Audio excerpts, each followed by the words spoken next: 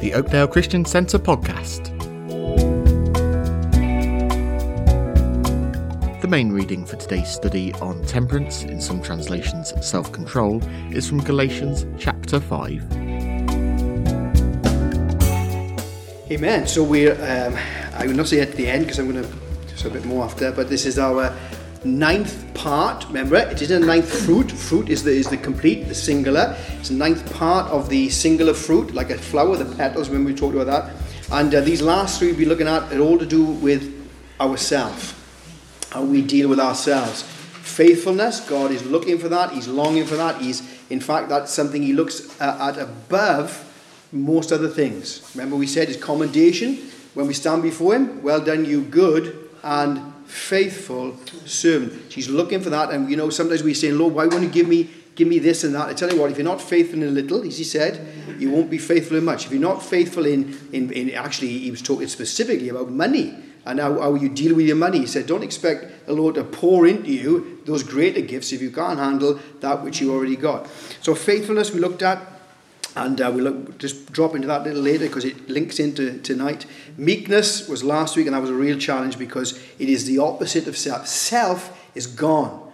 Opposite of self-interest, opposite of self-importance, of self-assertiveness, all gone. It's all about him. No self at all. When we begin to say I, me, my, all that, cut it off because it's all not. But tonight we're looking at something. I'm loath to say self-control. It does mean that, but I like the word temperance because as soon as we say self-control, we again bring in self into it. Now there is that, but you see, temperance can only come, as we'll see in a minute, when the Lord is in us. Now there are many people who are great, who can discipline themselves. But there's no doubt. And we'll look in a moment about athletes and all those kind of things. Great discipline. But it doesn't mean that, because if it's self-control by self, what will that do? It'll throw meekness out the window straight away because it'll be all about me. Now, there's a cooperation. We'll look in a moment, and Paul is very, very clear. We'll look at the verses. Absolutely severe. But ultimately, it's temperance.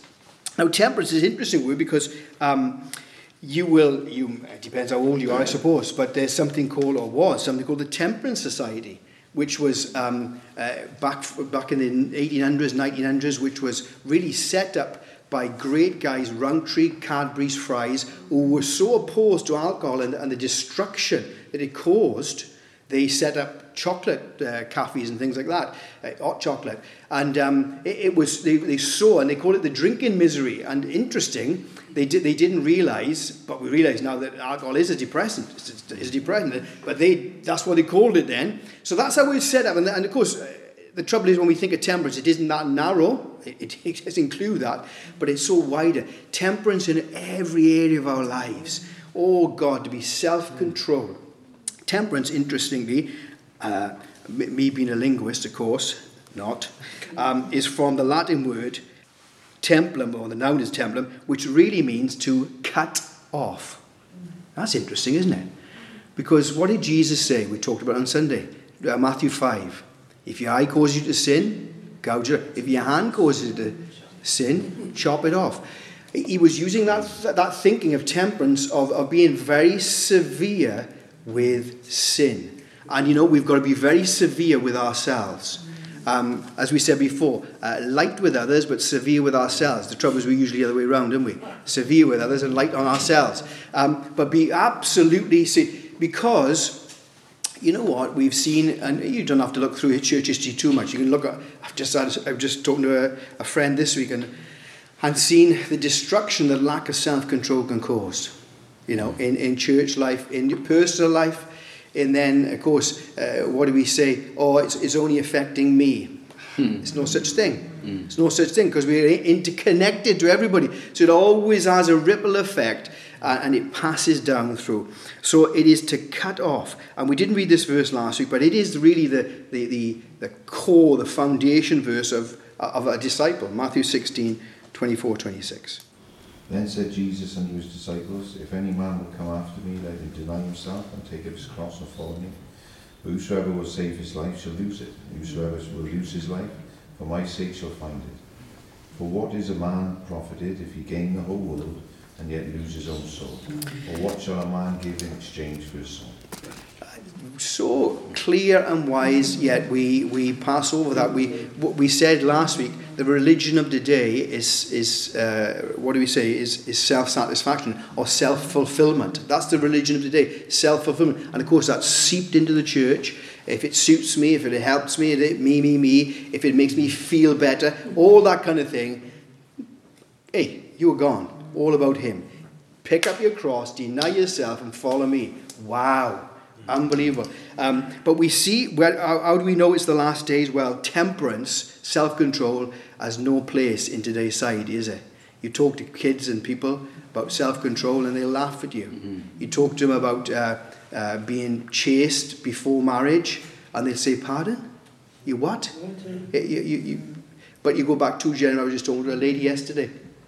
And her father, when her sister lived together with a future husband then, they had to hide that he was living there because he was so against it. You know, how things have changed. In a generation, we would say, maybe 2 generations, how things have changed so quickly. Unbelievable, really, isn't it? So let's look at 2 Timothy 3, 1-5. This know also, that in the last days perilous times shall come.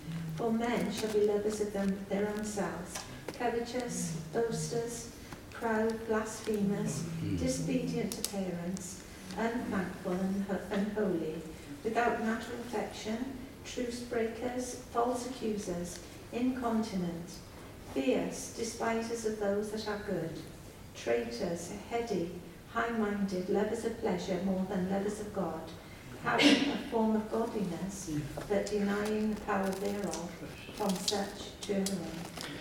Well, I tell you what a great description of today. An absolute, they're not irreligious. People are not irreligious sometimes but no reality, no power of God, no actual saying, look, that is not the way to live. This is the way to live.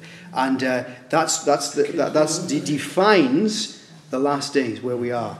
But let's look at the consequences. Just one little verse in Proverbs. Remember Psalms, how we relate to God. Proverbs, how we relate to each other. Great. I love reading Proverbs. It always makes me chuckle, some of the Proverbs. But how we deal with each other. Proverbs 25:28. Whoever has no rule over his own spirit is like a city broken down without walls. Whoever has no rule over his spirit is like a city with broken down walls. What does that mean? It means you are open to attack, to the enemy. Any people can come in and go out. There's no resistance. There's no barrier to what the enemy wants to do. And it all comes down to ruling yourself. Mastery over your life. Naturally, of course, we are self-indulgent. We are lazy. It's all about me. But with him, it's all about him. Self-mastery. The word is continence, as opposed to incontinence, which is the old word for being lazy and being flagrant and doing what you wanted. Strength to control, power to conquer. It is interesting that we're going to read Paul now, and I don't know about you, but sometimes when we witness and testify, we can sometimes talk about things that don't challenge people, don't we? But if we look at Paul now, when he goes straight, unbelievable really. And Paul's talking to Felix now, and Acts 24:22-27. Then Felix, who was well acquainted with the way, adjourned the proceedings. When Lysias the commander comes, he said, I will decide your case. He ordered the centurion to keep Paul under guard, but to give him some freedom and permit his friends to take care of his needs. Several days later, Felix came with his wife, Drusilla, who was Jewish. He sent for Paul and listened to him as he spoke about faith in Christ Jesus. As Paul talked about righteousness, self-control, and the judgment to come, Felix was afraid and said, That's enough for now, you may leave. When I find it convenient, I will send for you.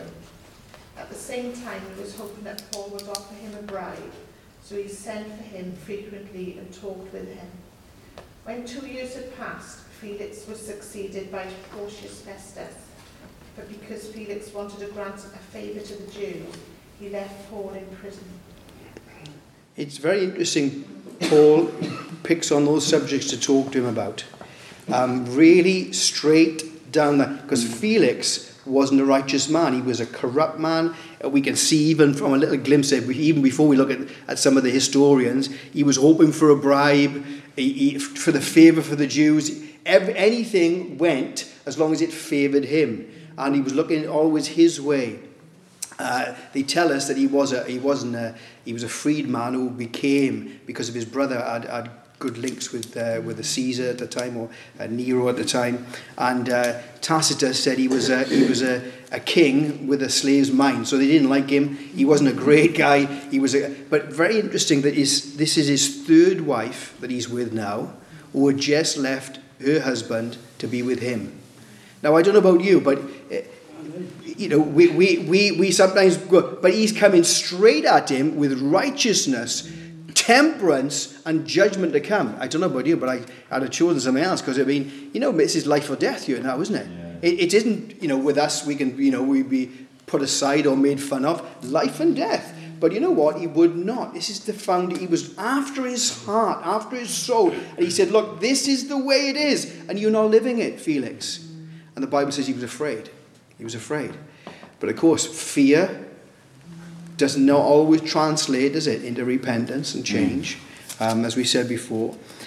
So this is the key, the foundation, I suppose, of where we are. Self-control. God is the fruit of that. We look at it in a moment. The fruit of salvation is to be able to grab a hold of ourselves and to say no, or to say yes, depending. In the Septuagint, which is the Greek version of the Old Testament, they use this particular word temperance for a particular situation. It's the situation of Joseph. Let's read it. Genesis 43. As he looked about and saw his brother Benjamin, his own mother's son, he asked, "Is this your youngest brother, the one you told me about?" And he said, "God be gracious to you, my son." Deeply moved at the sight of his brother, Joseph hurried out and looked for a place to weep. He went into his private room and he wept there. After he had washed his face, he came out, controlling himself, said, "Serve the food." When he came out, he controlled himself. He grabbed a hold of his emotions. Now let's just think about this now. He had the power to sort them brothers out. Bitterness, unforgiveness, all those things he could have justifiably held on to, because they'd sold him, his own brother. But the Bible says he grabbed hold of himself. He controlled himself. This word is there. And he says, no. And he began to think. Remember at the end he said, look, you meant it for bad, God meant it for good. You thought you were doing your work, God was right in the process. And that's what we said. What do we say Sunday? Don't be a victim, be a student. Don't be a victim, be a student. Learn everything that comes across our path is for our teaching and for our growth, and to be able to put those fruit into action. He grabbed hold of himself. Well, of course, it isn't of ourselves, is it? Left to ourselves, we would be good in some areas and pretty poor in others. But thankfully, it is all about him. John 15, 4-5. Abide in me and I in you. As the branch cannot bear fruit of itself unless it abides in the vine, neither can you unless you abide in me. I am the vine and you are the branches. He who abides in me and I in him bears much fruit, for without me you can do nothing. It's all about him. You see, and that's why we take the fruit of the Spirit. It's all about relationship and about him in us. When he's in us, we just read Galatians 5, walk in the Spirit, live in the Spirit, keep in step with the Spirit, allow him to live through us. And it's not necessarily Christ-likeness, it's even, to go far, as we'll read in a minute, it's Christness in us, him in us, producing his character, it's all about him. Ephesians 5. Therefore do not be foolish, but understand what the Lord's will is. Do not get drunk on wine which leads to debauchery. Instead, be filled with the Spirit. See, that gives us the picture that man needs to be filled. Man needs a core, a center, something. But he says, be filled with the Spirit. Be filled with him so you can produce him. And he goes on to tell you how to do that. Being filled is all about him, allowing him to have his way in our lives. There is a cooperation, of course. Philippians 2, we've looked at that before. Work out that which he's already put in us. Now let's read this chapter, or this part of this chapter, always challenges me really to the core when we begin to understand what it's saying to us. 2 Peter 1, and it's 2 to 11. It's a little bit long, but it's vital.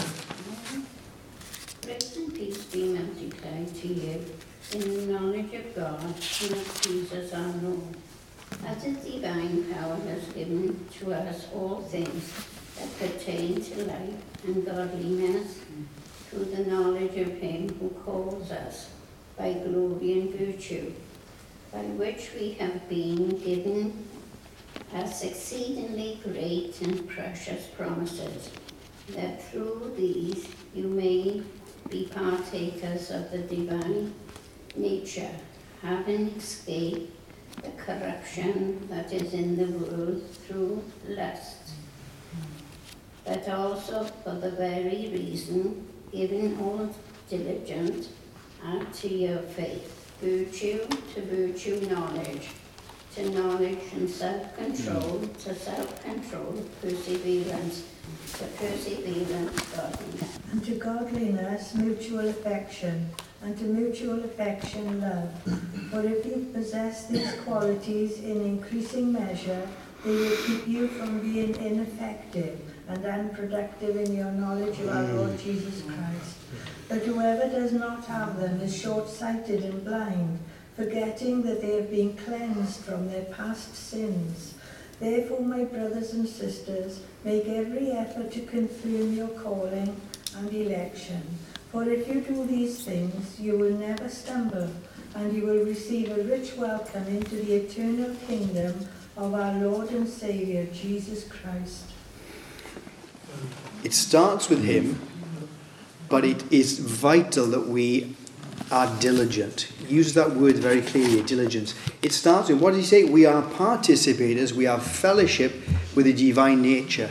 Now that verse alone, I pray that will soak into your heart tonight. That if you were his, if you have given him your life, you are partakers in the divine nature. His, in a sense, we like that word DNA, has been implanted into your spirit. He in us, so he can live out through us. But there is a cooperation, and he goes on through these, add this and this and this and this. He says, add to knowledge, temperance. We talked about it on Sunday. Knowledge is not knowledge unless it's lived. Remember that? Knowledge is not knowledge if it's just intellect. No, not biblically. Biblically, knowledge is only knowledge when it's actually lived out. And it uses this word add. Add to your faith, knowledge, temperance, moral excellence, all those kind of things. Well, really, the word is supply. And the word comes from when they used to do drama festivals, the Greeks used to do drama festivals, a man would come along, a rich sponsor. We always like those, don't we? Rich sponsor, and pay the expenses of the chorus and participate and join with the poet in the state, in the propagation or the production of the plays. He was noted for his lavish expenditure. What are we saying? Costly and generous cooperation is absolutely vital to add those qualities to our life.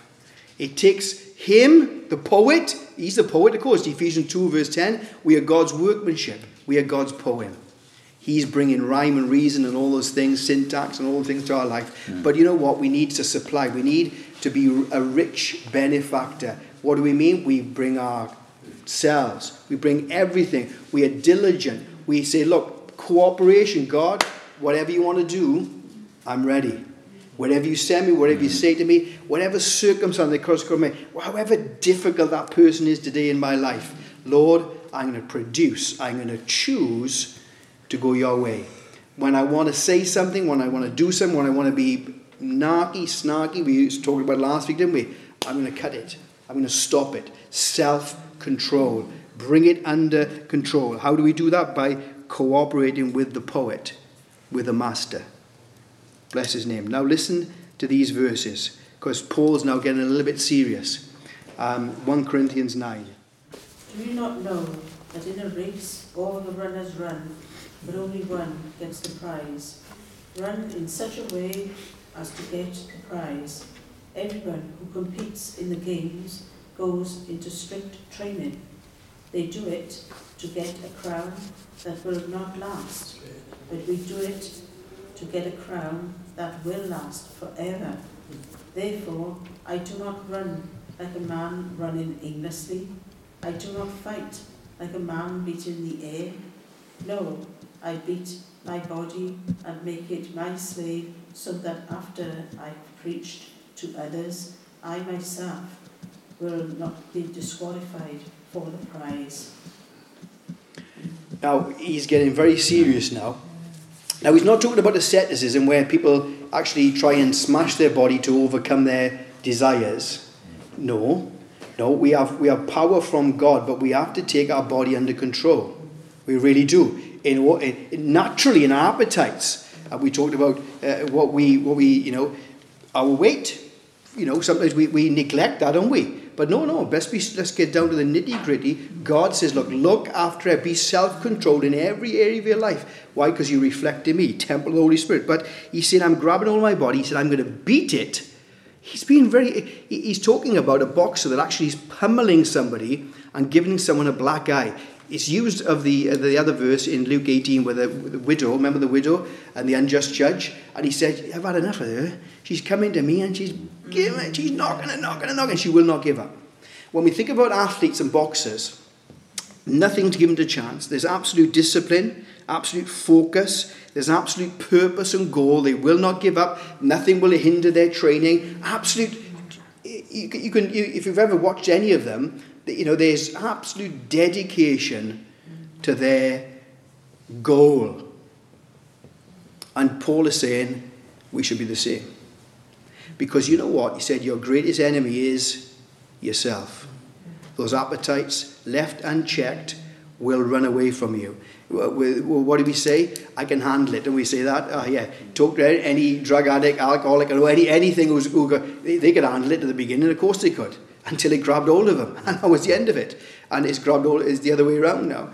And grabbing a hold of ourselves, those appetites, those things. And he uses the word castaway, actually. It means to be reprobate. And it is a very serious word. It means to be totally disqualified from the prize. So he said, unless I do that, even though I preached, he said, I could become a castaway. The word reprobate, you can find it in Romans 1:28. It's a real serious point there. He said, I've given them over to a reprobate mind. 2 Corinthians 13 says, examine yourself, test yourself, see if you're in the faith, unless you are reprobate. Really serious. Hebrews 6:8 says, look at the soil in your life. Look at what you're producing. If it's thorns and thistles, it's reprobate, and you need to sort it out. So he said, look at your life. Grab a hold of it. Outside of Christ, there's no chance of you grabbing and changing your habits. You can change that habit. You know what will happen? You'll change your habit, but replace it with another one.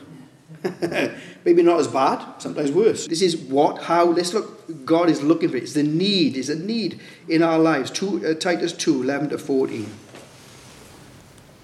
The grace of God that brings salvation has appeared to all men, teaching us that denying ungodliness and worldly lusts, we should live soberly, righteously, and godly in the present age, looking for the blessed hope and glorious appearing of our great God and Saviour Jesus Christ, who gave himself for us that he might redeem us from every lawless deed, that purify for himself his own special people, zealous for good works. See, the fruit of salvation is to say no to sin.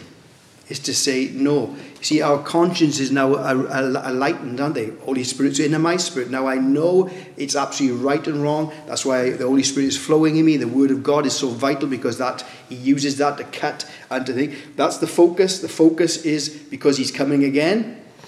I'm always ready. I'm ready.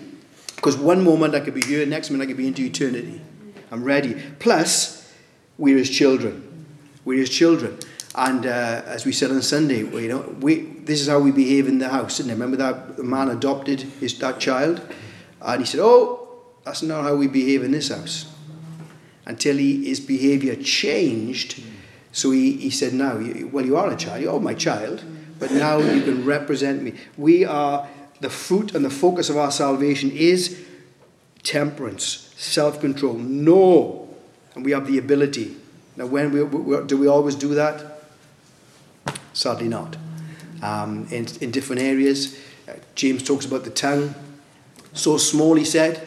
But our biggest problem.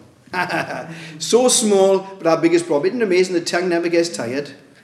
Yeah? Our muscles do, didn't we? But our tongue, they can keep going forever. You never say, your jaw can ache, but your tongue don't. You have a jaw ache, but not tongue ache. Well, vital it is because of the enemy. 1 Peter 5, 6-8. Be humble under God's powerful hand, so he will lift you up when the right time comes. Give all your worries to him, because he cares about you. Control yourself and be careful. The devil, your enemy, goes around like a roaring lion looking for someone to eat. You see, the devil knows the areas in your life that he can attack. And remember, sometimes he attacks our strengths. Because we know they are strengths, and we be careful because pride is not too far away from every one of us. Yeah? Just give thanks to God. That's not challenging you, but always be a bit careful there. But he knows our weaknesses, and you know what? He will go for them. That's why he said, humble yourselves. Lord, I'm absolutely dependent on you. Cast your cares on him. I'm totally dependent on you. Then he says, why? Because the enemy is going around a roaring lion. Hold yourself, be sober, be alert. He says that lots of times. Be sober, be alert. Why? Because of lots of things. But the enemy's around trying to destroy you. And you don't, again, have to look too far in our world, in the church, to see the enemy is there trying to trip up. And self-control is the problem. I was talking to a chap this week, and they were saying about a particular situation, and the situation is so clearly wrong, yet the people say, oh, we are happy. Aye. Well, yeah, that's the mantra of today, isn't it? Right and wrong? No, this is what the word says, but we are happy, we've made our peace with it. What? That's called self-delusion. Frightening place to be. Better to be in a place where, look, I know the situation's wrong, and I know it's wrong. That's the place to be, in a sense that you know it's wrong. Once you've persuaded yourself is right, then you're in trouble. Laodicean church thought they were okay. They said, you're deceiving yourselves. You're totally deceived. You're blind. And that's the place to be. That's why we need to keep our lives close to him, under his control, dependent, self-control. Why? Because we know it doesn't take long for us to veer off and think, where am I now? Oh, I'm such a long way from where I should be. But instead of coming back, we say, oh, perhaps the Lord's brought me here. Don't we? We spiritualize our sin. Right through the Bible, we see it so many times. But 2 Timothy 3, 1-5. 2 Timothy 2, sorry. You then, my son, be strong in the grace that is in Christ Jesus. And the things that you have heard me say in the presence of my witnesses, entrust to reliable people who will also be qualified to teach others. Join with me in suffering, like a good soldier of Christ Jesus. No one serving as a soldier gets entangled in civilian affairs, but rather tries to please his commanding officer. Similarly, anyone who competes as an athlete does not receive the victor's crown, except by competing according to the rules. The hard-working farmer should be the first to receive a share of the crops. Faithfulness again, there, isn't it? He said, look, what I've given you, give to faithful men. Interesting, he didn't say give to gifted men.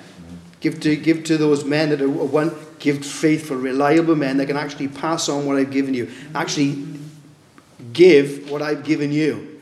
Not, mix it with their idea. Faithful men. And then he uses 3 analogies. which is again all about self-control in suffering. Used as a soldier. Well, what's a soldier? Absolute obedience, isn't it? Sorry, Sergeant, I don't agree with that. I don't give a monkey's what you do. You do what you're told. Absolute obedience. Athlete, absolute commitment. No good saying, I woke up 6 o'clock this morning, I didn't feel like going for a run this morning. Didn't feel like going to the gym. Well, he ain't going to the Olympics, is he? I feel like, I'm going to have McDonald's tonight. Well, go and have McDonald's and well done. But you're not going to the Olympics. All the absolute commitment. Farmer, absolute faithfulness.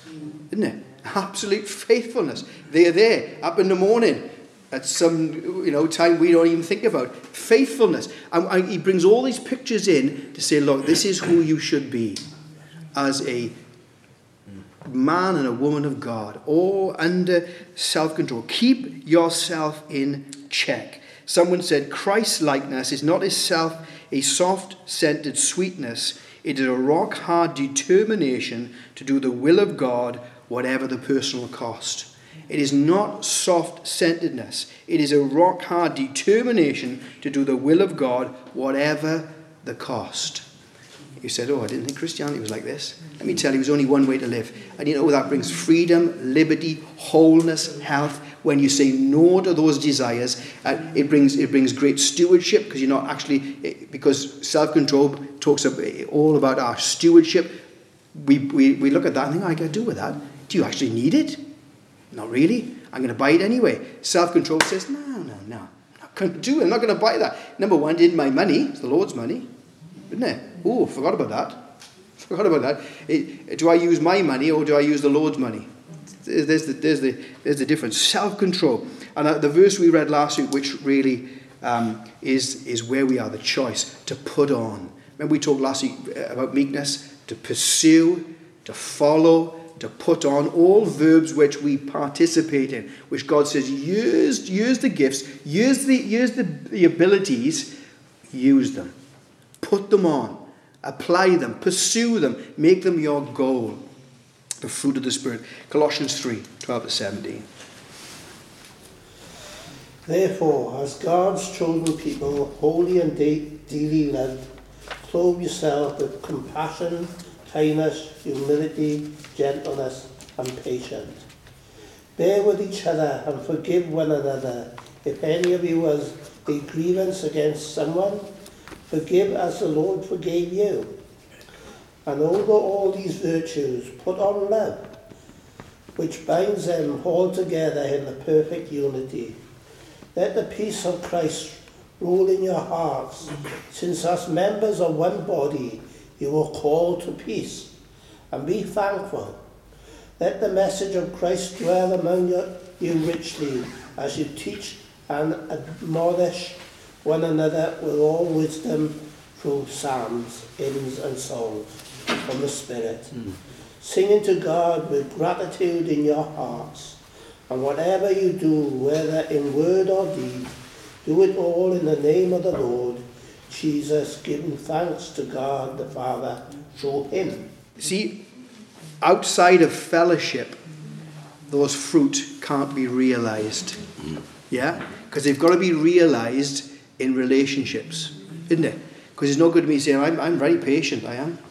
Well, who have you spoken to today? Nobody. Who have you actually bothered with today? Nobody. I'm very patient today. Very, very kind and loving and gentle and all those things. But it's born out. And it's going to be seen, reproduced. Now, someone said this, we're not just to follow, we are to reproduce him. We're not just to copy him, he lives in us. We are sanctified because he possesses us. It's not just a pattern, it's his living presence in and through us. What a great gospel we have. He didn't say live. He didn't say to us, get on and do that. He says, no. Let me come and live in you, be by your side, be in you. Let's walk together. That's why he calls it the way, the walk. Amen. So this week, self-control. Bless the Lord. Temperance. We hope you've enjoyed this podcast. To find out more about our church, visit www.oakdalechristiancentre.org.